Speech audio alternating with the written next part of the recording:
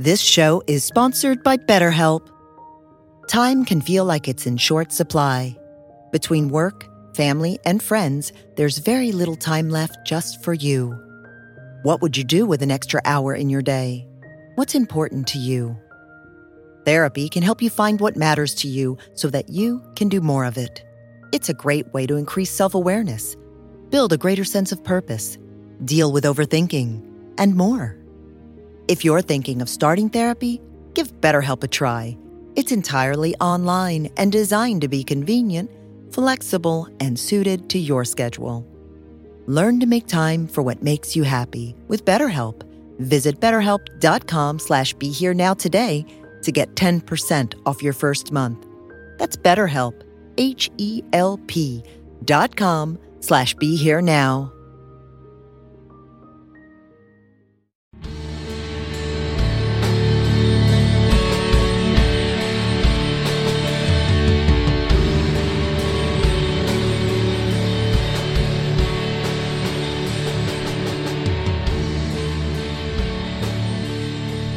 Hi everyone, this is Chris Grosso with the Indie Spirituals podcast on the Be Here Now network. And I'm very excited today to have my guest Sandra Marinella with me. Sandra, how are you?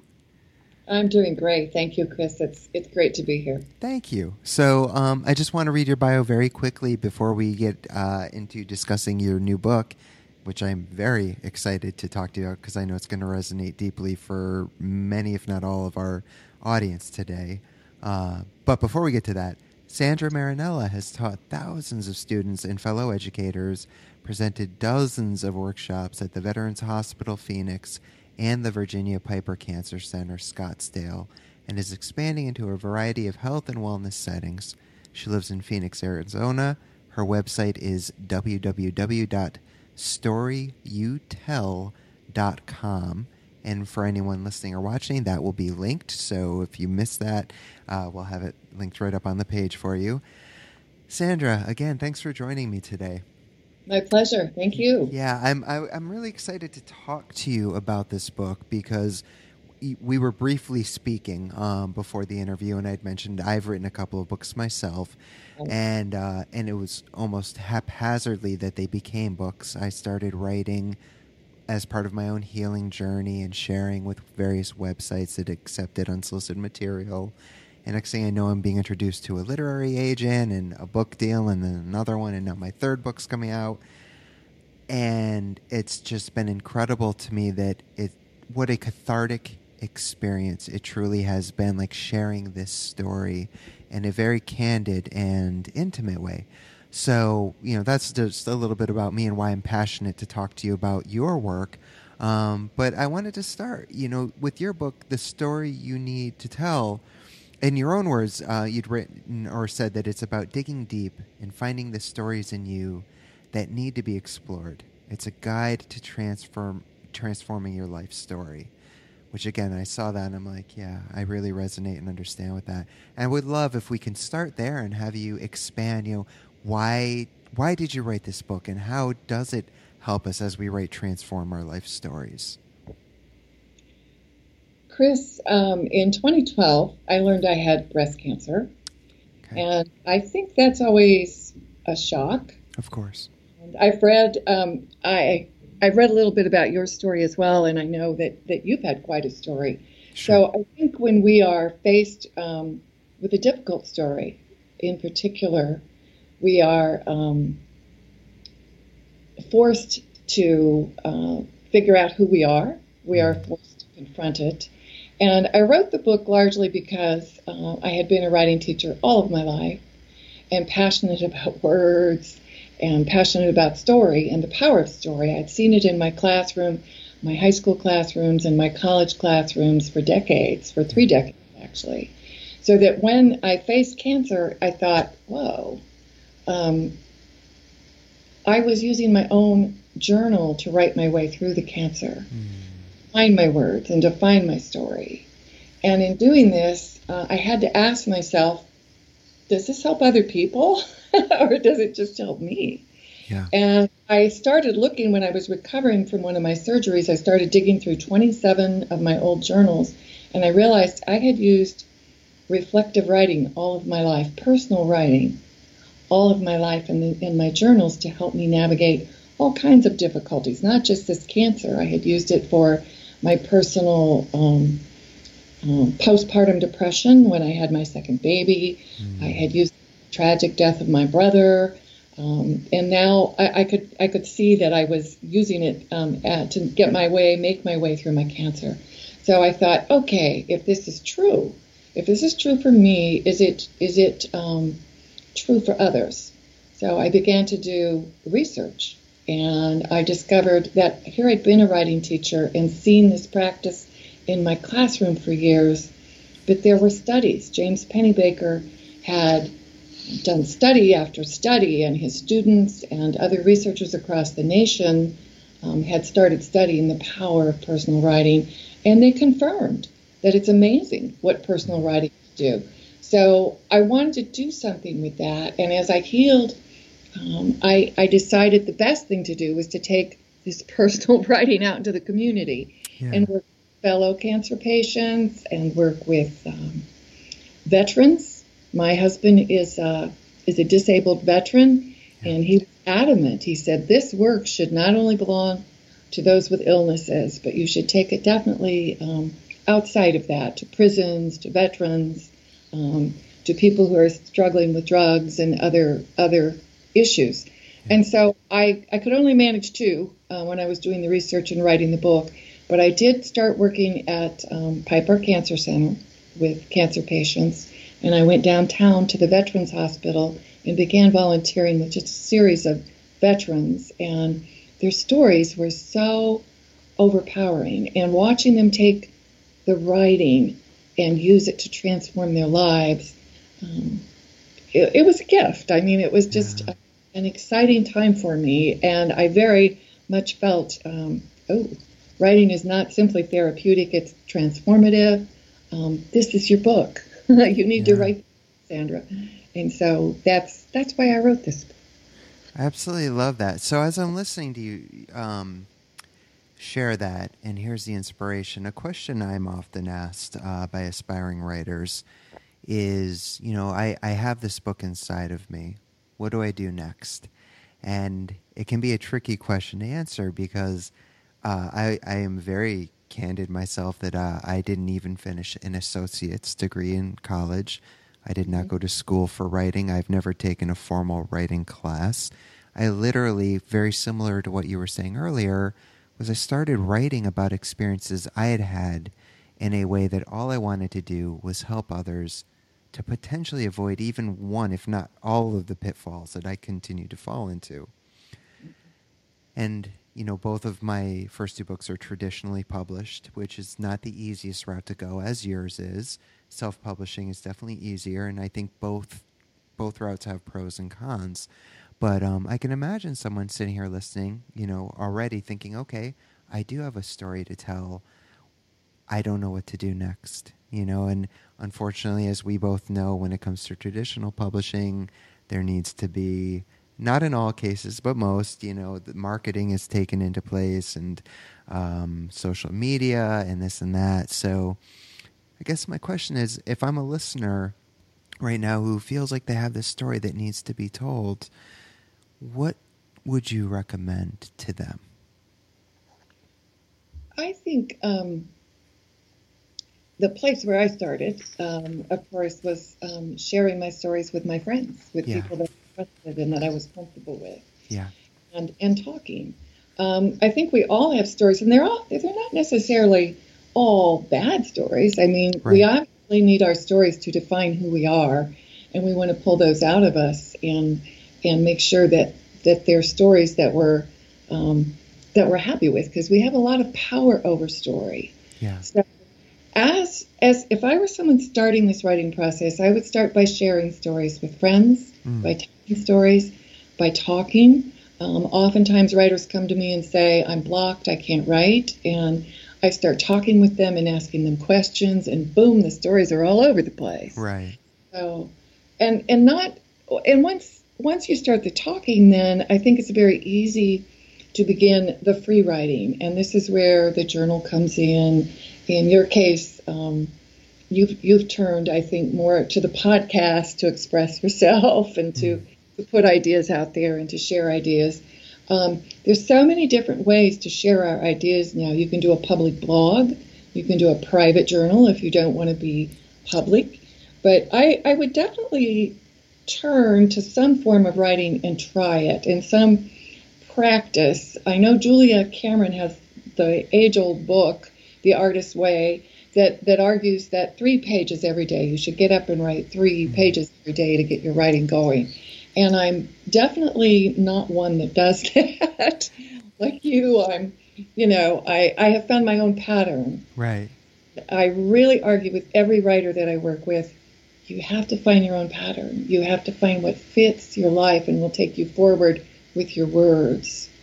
And if that's a journal, that's a great place to start. The free writing is a place to start. Yeah. If you need prompts, there are many great books out there with prompts. I think The Story You Need to Tell provides a series of them. My goal was to be able to guide people who were out there on their own, struggling, and trying to figure out, how do I get through this illness or this loss or this difficult breakup in a love relationship, whatever difficulty or trauma you're experiencing. There are prompts to kind of guide you so that you can write about them and see if you're comfortable with them. But my biggest idea here would be that everybody can find a writing pattern. I'd be interested in knowing what yours is, Chris. Well, so here's what's interesting, Sandra, is I love what you said a moment ago about, and I apologize, I forgot the woman's name, where she says, right, was it 3 pages or 3,000? Yes, yeah. Julia Cameron's classic book. And I've heard different suggestions from different writers, many of which I deeply respect. But what I have found is I have to be true to myself. And I liken it to, I'm a musician before a writer. I grew up, I taught myself how to play guitar, just like writing. Like I said, I've never taken a writing class. I never took a guitar lesson. I self-taught drums. So when I would start writing my own music, I would find it would either flow, and I would just be in that flow state, or it wouldn't. And I would be forcing it, and I would get frustrated, and I would just end up throwing my guitar down and walking away huffing and puffing. And I found the same thing happened with writing for me. Either it's going to just come out naturally and flow, or it's going to be forced. And I actually was giving a talk to my old high school. I gave an all-school assembly last November, and then I was fortunate to be invited to their literary classes that were being taught. And I'll never forget, at one point I said this. I said, I know that some teachers will say you have to write 1,000 words a day or something, no matter what. And I say no. I say, if you do not feel moved in your heart to write, then do not write. And I remember the laser beams from the teacher's eyes. And I said, unless you're in high school and you have a teacher you have to answer to. And in that case, you write 1,000 words a day. But so no, that's my thing, is that I can't force it. Like I see both sides of it. I understand why they say that. I could see why, being a guitarist, if they say practice for 20 minutes, these scales every day, you'll be a better guitarist. I am sure that is true. But part of me has a hard time with that because it feels very forced and inauthentic. And so that's my end of it. I write when I feel compelled to. And there have been times literally where I will go 3 or 4 months and not write a single word. And there will be times where I will write for 3 or 4 months straight, almost without stop. So, yeah. How about yourself? I usually go to a cafe every morning, because if I don't, I start doing the wash or the dishes, sure. The things that will eat the day away and take the writing right out of me. So I usually go to a cafe and I hide there for 2 or 3 hours. And I usually tackle a writing project. But when I have an issue, or when I have a topic that I think is important to explore in my life, my brother and I were having an interesting conversation when he came last week, and it was about the suffering in the world, and it was really upsetting him. And I found it very, very helpful to go into my journal and explore, my response to that. And I plan to share that with him, but I needed to wade through that in my own mind. I needed to reflect on it And when he was shooting these hard and difficult philosophical questions at me, I had no answer. I had to think, and that's, for me, that is the amazing value in writing, is that we can take our thought processes and we can reflect, we can pull them down and we can use them.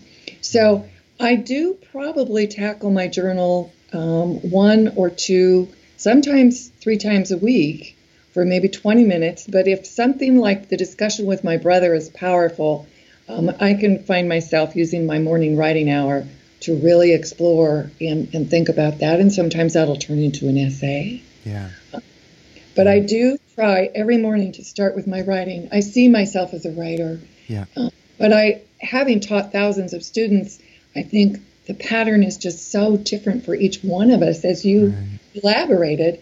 And the goal is to find the one that fits you. Right.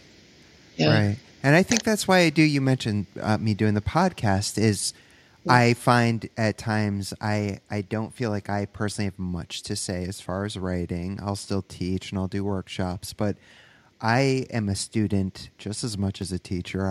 When people call me a teacher, it makes me feel weird. Like, I feel like when I lead workshops, which I'm always honored to do, or I speak at festivals, and not to be cliche, because I mean this from the bottom of my heart, I will speak to people there and learn probably more from them than they did from me.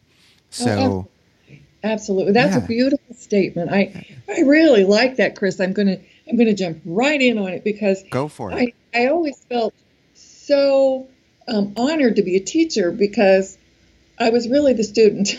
I was really, you're really there.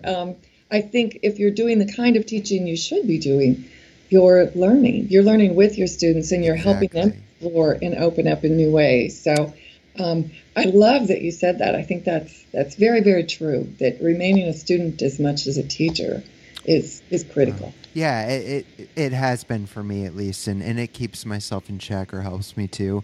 But that's why I'm so passionate about podcasts, is because this is a great chance for me to learn from you or my other guests. Like, we have a nice conversation. I share a little of my experience, but I absolutely adore learning from people whose work I respect, who are out there in the world with heart, with integrity, trying to really serve humanity in a way that is going to help us heal. I mean, the subtitle of this book, when I read it right away, it touched me deeply. Writing to heal from trauma, illness, or loss.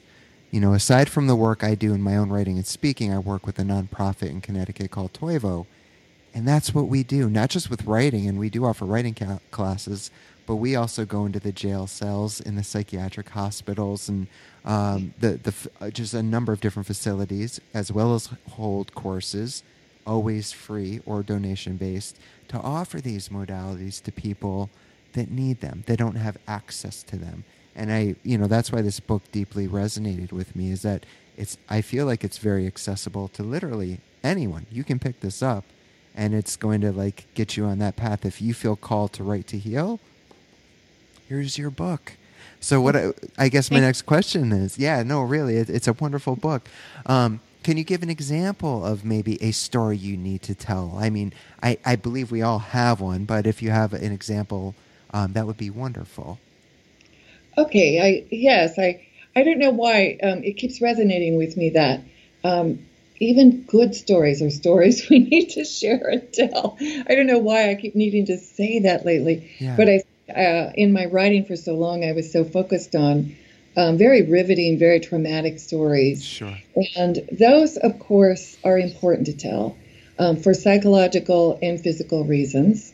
We often take difficult experiences and bury them inside, and they become unhealthy for us. So one of those stories that I saw in the course of writing this book is the story of Matthew Goldie Goldston. And he is a veteran from Afghanistan, and he had been overseas in 2009. And this was his first experience with constant firefights, living in the midst of war. And he was truly traumatized by this experience. And when I put out a call, when I started writing this book, I wrote an email to the veterans I was working with, and I said, are any of you willing to talk with me one-on-one and tell me this, your stories. And so I began meeting with Goldie at, I think it was in Applebee's. We began to meet about once a month and share his stories. And it was amazing, the things that he had been asked to do and the things that he had experienced and the trauma that he had undergone when he was at war. And he had gone off to war. His wife had stuck this little green journal in his backpack. And she said, "You're going to need this. You don't know this, but you're going to need this." And so he took it with him. And he did do some writing. But he told me, when you're at war, you're facing things that you just don't expect. And one of his stories is the story of his dear, dear friend, Nick Hand, very close to Nick Hand. And one day they're in a firefight and they're warding off the Taliban. And Nick calls out his name, and Goldie turns to Nick. And of course, Nick has been shot in the head and is falling into the arms of Goldie. And Goldie said, "Whoa, that was the beginning. That was the beginning of my PTSD. How do you cope? How do you deal with the death right in your arms of one of your dearest friends, somebody you love? And you're supposed to buck up and take your rifle and keep fighting." So Goldie said it was really, really tough. You were asked to buck up and bury these things inside. Yeah. And he did both hide it and share it. I mean, he did some journal writing, but it was very limited. It was a new experience for him. And it really wasn't until he came back to the United States, back to the base, that he began to see a psychiatrist and realized that he had stories hidden inside, stories that were hurting and that really needed to be shared and needed to come out so he could understand them and reframe them and learn a way to make this death manageable in his life. Yeah. Well, that's an example of a story. Yeah. And so what I'm hearing as you're saying this is that a lot of people who feel like they have a story to tell, and we all do, I mean, we all have our own very unique human experience, sometimes feel like I need to tell it to the world, but maybe that's not necessarily the case. Maybe you just need to write it for yourself or for your family, or again, going back to maybe self-publish it, for some friends. But I would love to hear from you, what, in your experience, are some of the benefits to, telling our story, to writing it out, to, again, the subtitle's healing and trauma, and I understand that. But, when we start to really put it out in a way that's cathartic, like what are some of the benefits that we can experience or potentially will experience with that?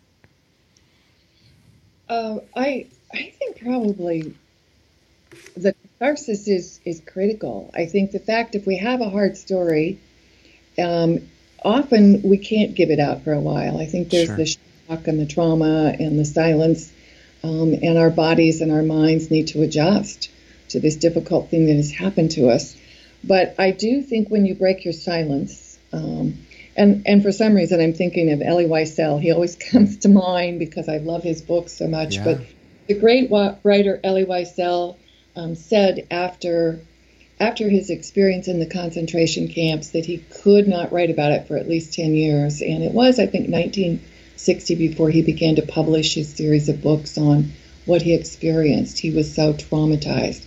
But when he did that, when he broke that silence, you can see the power of his words. You can see the beauty of the story he told and the message that he brought to the world, the importance of bringing that message. So I think when we share our difficult stories, we help others find their way to catharsis and resilience. But I think probably the most important thing is you get a catharsis, you break your silence, you can also begin to find meaning. And when you can begin to find meaning in a story and make sense of it and rework it in your life, you own that story. Yeah. It doesn't own you anymore. It doesn't control you anymore. And you're not ruminating about it. It's not dancing around in your brain, driving you crazy. And so once you can frame it, it's not draining all that negative energy from you. And you find a peace in yourself to move forward, to charge forward. And I call that process that I seem to see over and over again in the veterans and the cancer patients that I worked with. I call that story transformation. And while there's a lot of research out there that says telling our stories does great physical things for our lives, I think the power of transforming your life with your story, of changing your life, of making it better, is, to me, the most important thing that can happen. Well, one thing I wanted to mention before I wanted to follow up on that, because I know you've done extensive work with veterans and cancer patients, which is obviously no small thing. One thing I did want to note is for anyone listening who is interested in writing, and you made a great suggestion earlier, you can start your own blog. There's a number of ways to do it. I just wanted to suggest a few websites to people. I'm not advocating for them over any others. They're just ones I'm familiar with. But if you visit sites like elephantjournal.com, mindbodygreen.com, yoganonymous.com, even Huffington Post, I know that one's a little bit tougher, but often people ask me, well, how did you get started? And these were the websites that I started writing for, because I felt like, yes, I wanted to write for me, but I also wanted to share and get that story out again, like I said earlier, and maybe a way that someone will read it and it'll benefit them, so they don't have to suffer in the same way I did. But you were mentioning, so I just want to put that little caveat in there in case anyone's wondering of some outlets. But I would love to hear a bit more about this extensive work that you have done with veterans and cancer patients. And I mean, this is such a big question, I feel, but like, what have you learned from them and that experience of working with them so candidly? Oh my goodness. Very different populations, veterans and the cancer patients. I'll start with the veterans because I've already heard the story of Goldie. Yeah. And Goldie and many of the veterans that I've worked with, I think the most powerful thing I learned is that they are so acculturated to hold their stories inside, to hold the pain inside.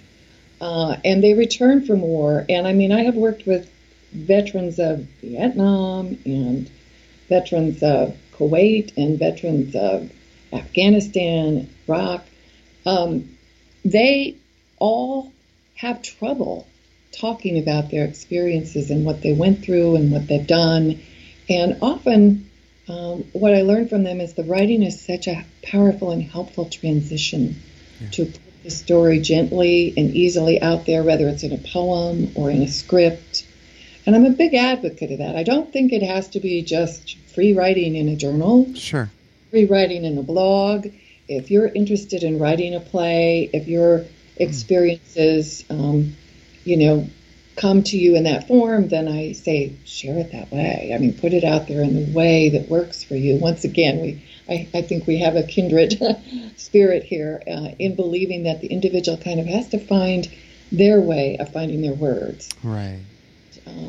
So I was really shocked, and a couple of the veterans that I worked with told me they had actively thought about suicide. And of course, I did some research for my book and found out there's 18 to 22 veteran suicides per day, and it's not helpful. They know, they have been acculturated to hold this stuff in, and we have to break that cycle. We really do. Yeah. I hope that the book will resonate with veterans for that reason, because it's certainly a guide to help that process change. Sure. Now, cancer patients, I would love to tell you just a little bit about a personal story with one cancer. Would that be okay? You don't have to ask. I would love to hear it. Okay. When I started this journey, my surgeon said to me, Sandra, I would love for you to work with Jennifer Camposano because she's 32 and she has stage 4 cancer. She probably does not have long to live. She just had a baby, and she would very much like to leave her story for those people she loves. And so I began working with Jen, writing her story, working to tell her story. And she was already immersed in the power of words. She already understood that she was possibly facing death and that she wanted to share her story.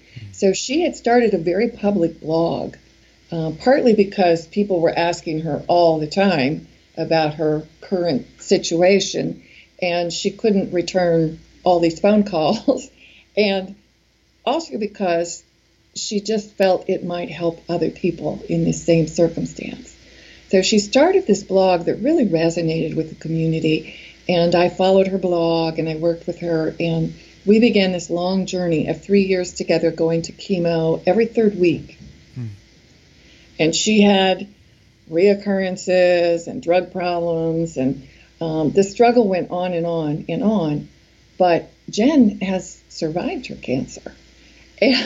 And I look at her and I am amazed. And I still meet with her frequently. We still talk, but she's no longer in chemo. And we don't know. Her cancer could come back, but she seems good. And the thing I learned from her is I would sit in chemo and I would say, Jen, how are you doing this? And she would talk to me all the time about, this cancer does not own me. I have it. It doesn't own me. I own it.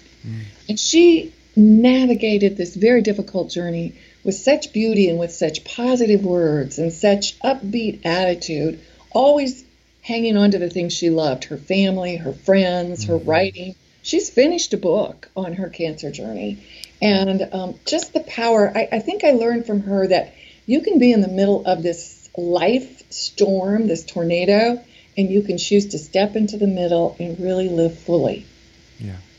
Because she did that. And I can't tell you how many days I wake up and think, I'm going to be just like Jen today. I'm going to live in the middle of the tornado and find the peace. That's incredibly beautiful. And I say that because it makes me think of, I know a number of breast cancer survivors, thank God. And one of them is a dear friend of mine. Her name is Kate Bartolotta. And I remember she had written about her experience, and what she wrote has forever changed the way I experience illness in my life. And I've been going through some personal stuff myself that I'm not going to get into today because I literally just found out this week. But I will tell you what she said about her cancer is that, most people, there's the F cancer stickers and, all this angst against cancer. And I get that. It takes our loved ones and it's tragic and horrible. But she made the decision that I'm going to love my cancer because it is a part of who I am. And I'm going to hold it in that reverence and that respect that I would hold any other part of myself. And I just remember reading that and I teared up. I'm like, that is such a beautiful sentiment and statement. Jen said to me at one point that she went to a support group, and she said it became very clear to her that there were those people who were determined to survive cancer and were talking positively, telling stories of how we're going to live and what we're going to do. Yeah. And then there was the other group that just said, when I die, all the time. And she said it was so shocking to her that people would choose to view their cancer as something that owned them and would take them away no matter what. And I really think that was profound for me, as your friend's writing was for you, because I thought we do have control over how we look at things, how we interpret things, and we should seize that. And I'm grateful, really grateful to have worked with cancer patients for that reason. They've taught me a lot about that. Oh, yeah, absolutely. And then, the line of work I do, not so much with cancer patients, but going into hospitals and detoxes and seeing youth 13 to 18 who have already tried to commit suicide, you see this and it's just, wow. Yeah, it can be such a valuable learning lesson still in my own life, having gone through everything I have. I go there to try to serve them, but I leave realizing they serve me far more than anything I could have offered them. Though it's always nice when I get that email a month or two later when they've gotten out, hey, I'm doing really great. Mm-hmm. Something you said meant a lot and this and that. It's like, wow. And it reminds me, because the work we do, it's not easy. Not that we're, martyrs or heroes. It's just we're doing what our hearts have called us to do. And oftentimes that's very difficult.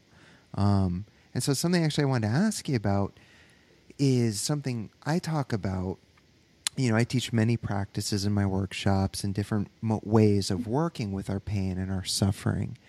And sometimes I've been asked, is there a point where the pain can be too much to work with in the moment? Because I offer these practices of holding it like a mother would a newborn baby, or, that's one of my favorites. But, my answer every time has been absolutely, I do believe there are certain times in life where the most compassionate thing we can do, which is counterintuitive to what most of us have been taught on the spiritual path, is instead of leaning into that pain, allowing ourselves to walk away and put some space between it. Whether that means turning on a comedy, going for a walk, getting ice cream, turning on one of your favorite songs really loud. To me, those can be much more compassionate acts than sitting with it in that moment. So that's just my 2 cents, and I say that to say, yes, come back to it when the space is, been there and it's settled. But I do believe sometimes it can be too much. So do you feel like there are times where it can be too much for a person to not write in order to heal? Are there certain scenarios where you think maybe they should take a little space or time? Oh, absolutely. I think, as I said earlier, I think the first stage in our shock is it's trauma. I mean, we're just traumatized. And I think our brain is perplexed and confused and having to absorb something that we don't want to absorb. And I think it's very unhealthy to sit down and write at that point. Sure. I think you need this space. I think there's so much research now that shows that silence and quiet will help our brains regenerate and find where we're at and allow in the pain and there's going to be, with shock and trauma, there's going to be suffering. I mean, there's no getting around it. Right. There's going to be a period of time when you need to go through that. And I have come to believe from personal experiences, I think one of the first ones was a student that I had who was working at a Walmart on a Sunday afternoon, and he went out with the security guard. The security guard sort of haphazardly asked him to go out and chase down a man that had taken a television from the store. So they followed this thief until he's parked in a parking lot of a church, and he jumped out of his car and took a gun and shot them both in the head and killed them instantly. So my student died. And the next day we came back to school and we were all just shocked. I mean, this was one of those kids that everybody in the school knew and loved. Sure. He was not an A student, that kind of a kid, just spunky, fun, lovable, bright kid that you wanted in your classroom because he was a spark plug. Yeah. A charmer. But we were all really, really upset, and there's no way I could have asked my students to write about that. They needed space and time. I mean, we just backed away. We inched forward very slowly with that situation, and I bet it was at least 2 weeks before, after a service at the school, that we actually, began gently to talk and write about this thing. But clearly, I think you're right. I think some of the most important things we can realize as instructors and teachers of writing is that there are points when you should not write. Mm-hmm. You absolutely should not write if you're not ready for that. The breaking of the silence is important, and even that will be painful. Yeah. But yes, I'm with you totally on that one, Chris. I'm glad to hear that. Yeah, it's because again, I know it's a common sentiment that, no matter what of great wisdom tradition it is, it could be Buddhism, Hinduism, Christianity, like you feel the pain, and I agree with that for the most part, because we start to suppress things, and that's what creates the shadow material, this repression, and then we need to re-own this stuff, and that becomes a whole vicious cycle. Sure. But yes. Again, there are certain times where, like, I think of I'm in Connecticut, and Sandy Hook's not that far from me, and when that tragedy happened, I couldn't imagine trying to tell someone, write about this, a week later. Like, I couldn't even imagine that. No. You need time to process, and I often will try to bring levity and say, like, there's no trophies given out for spiritual warriorship, you know? So you're not here to prove anything to anyone. You're here to do the best you can each day, right? And today might be a little better than yesterday. Tomorrow might be a little worse than today. But as long as you're trying and putting forth the effort, Right. what more can you ask for, you know? Right. So, Good. Well, yeah. So there's something else I wanted to ask you about, because this is something I get asked often. And I found myself answering it in numerous ways. But what do you say to someone who doesn't like to write but feels like they need to tell their story? And I am very curious about this because, like I said, I've gone a number of different ways in my answer with this. So what are your 2 cents on the topic? I think it's okay to tell your story. I think a lot of the properties of healing that come from writing can come from sharing stories as well. And the way I handled it with my father died a couple of years ago, and I was busy. I was engaged in writing this book and doing the research, and he had several falls and was struggling. And I encouraged him. I said, "Hey, do you want to try the writing?" And he's like, "Oh, no, I don't write. No way, I'm not writing." Right. And so I suggested maybe that I come in and write the stories for him. And he said, well, I could tape some of the stories, which he did. So we taped some of the stories, and then we found it was more fun if I came in and I wrote some of his stories. And then, ironically, after I wrote a few of them and he read them, he decided he was going to start writing them. So I think it inspired him, because maybe he thought I was messing his personal stories up. I don't know. Sure. So I inspired him to take off. But I think we can always tell other people. We can share it in support groups. We can share it with family and friends. We can tape what we've done. I work with one man who has MS, and he no longer can write, but he works through, he really wants to tell his story, a beautiful, beautiful story. He was a professor at Arizona State, and now he's losing his facilities. Okay. So he's begun to write his story by speaking his story and having it transcribed for him. Wow. So there's different ways of managing this, and I, again, believe it depends on the individual and what they're comfortable with. I always want to make people comfortable with their words, not uncomfortable with their words. Yeah, I think that's beautiful. That's really well said. The answer I've come to, and it's just become my go-to, is if it's meant to be written, there's nothing that's going to stop it from being written, yourself included. You're not going to be able to get in your own way. I truly do believe, and it might sound cliche, but if the quote-unquote universe, or whatever you want to call it, needs that story to be put out there, even if it's just to 5, 10, 15, 20 people, or 5, 10, 15, 20,000, it's going to happen. And so I guess it's part of my punk rock roots that I tell them, if you're going to do it, you throw all caution to the wind. You write for yourself only, no audience. Don't filter yourself. You write and write and write like today was your last day on earth. You write like you needed to get it all out today. And that seems to have worked for some people. Others, no. But that's... I like it. I like it a lot. And it strikes a chord, because I'm thinking, as you talked about your punk roots. Punk rockers, yeah. Yeah, that we put those stories out there in different ways. Yes. Yeah. We can put our punk rock out in story form, or we can paint, or we can, yes. There's so many different modes and ways. Yes. I have never forgotten when I was in my 20s, I had a friend who dragged me to a retrospective of Picasso's artwork. Cool. And I was not into it at all. Yeah. But by the time I walked out of the retrospective, I was like, whoa. I was amazed at how he told his story in his paintings, but he also scribbled little things on napkins and brochures. And that, of course, because he's famous, they kept them all. But I thought, there's so many different avenues for somehow slipping your story into the universe. Such a great point. And thank you for saying that, because I actually don't say that enough. Even being a musician myself, I don't have the artistic skill, but I write music all the time. And thank you. What a great point. It doesn't just have to, you can write in various ways.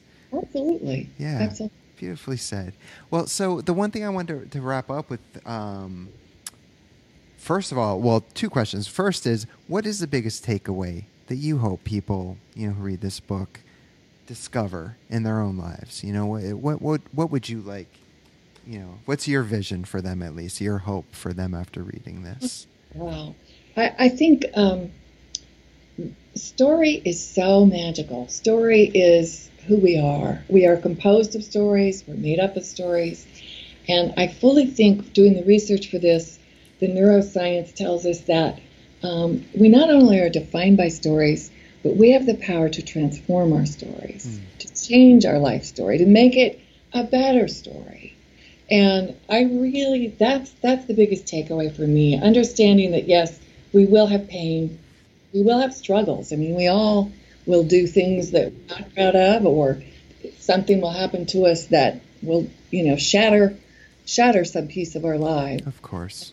And we can come to an understanding of how to let the silence heal it, and then how to break our silence, and then how to accept our story and give it meaning and refuse it, reframe it in our lives so that we can move forward in really positive ways. For example, my own cancer, the fact that I was able to write about it, I never planned to publish a book on it. Sure. I planned to write a story about other people's struggles. And then my writing group said, wait a minute, where's your story? And I went back and put my story in the book. And the transformation was amazing. It was so helpful to take a story I couldn't even talk about when I first experienced it. And you were indicating earlier in your own life there's things going on. I'm not ready to talk about it yet. Right. And we constantly have that. Well, it was a long time before I could talk about my cancer. But now the transformation has been, I talked about it, and it's a story I've given out. And that's just so liberating. And it allows us so much personal growth that I would really hope that people who read the book would discover that power of story transformation. Well, I can't recommend it enough. The name of the book is The Story You Need to Tell, Writing to Heal from Trauma, Illness, or Loss by Sandra Marinella. And Sandra, the last thing I want to ask is if you could just, I know we talked about it earlier, but if you can tell people where they can find you online, they can learn more about you and your work, or if you have any speaking events coming up, I would love to share where we can just find more about Sandra. Would be great. Yes, my website is www.storyyouTell.com, and that has a list of all my events. I do a lot of work at Mayo Clinic here in Phoenix right now. Great. I'm doing a lot of workshops through Changing Hands Bookstore.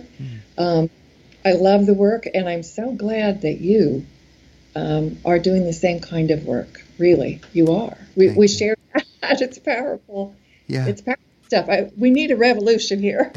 And isn't that all we're working on? And that's why I love, I have these guests on, and at face value, you and I might look completely different. Here I'm all tattooed and whatever. But our hearts are in the same exact space, and we're trying to help and serve in the same ways. And at the end of the day, what matters more than that? To me, nothing. So that's why I'm honored to have had you as a guest on the show.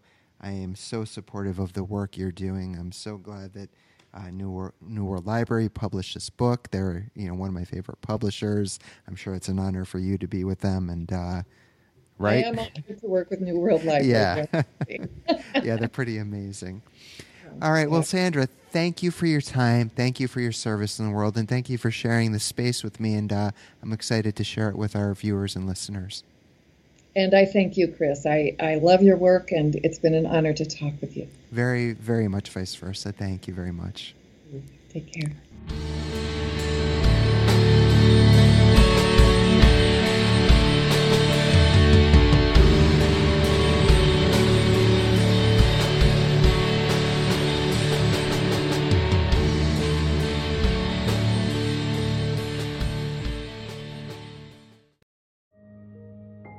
This show is sponsored by BetterHelp. Time can feel like it's in short supply. Between work, family, and friends, there's very little time left just for you. What would you do with an extra hour in your day? What's important to you? Therapy can help you find what matters to you so that you can do more of it. It's a great way to increase self-awareness, build a greater sense of purpose, deal with overthinking, and more. If you're thinking of starting therapy, give BetterHelp a try. It's entirely online and designed to be convenient, flexible, and suited to your schedule. Learn to make time for what makes you happy with BetterHelp. Visit BetterHelp.com/BeHereNow today to get 10% off your first month. That's BetterHelp, HELP.com/BeHereNow.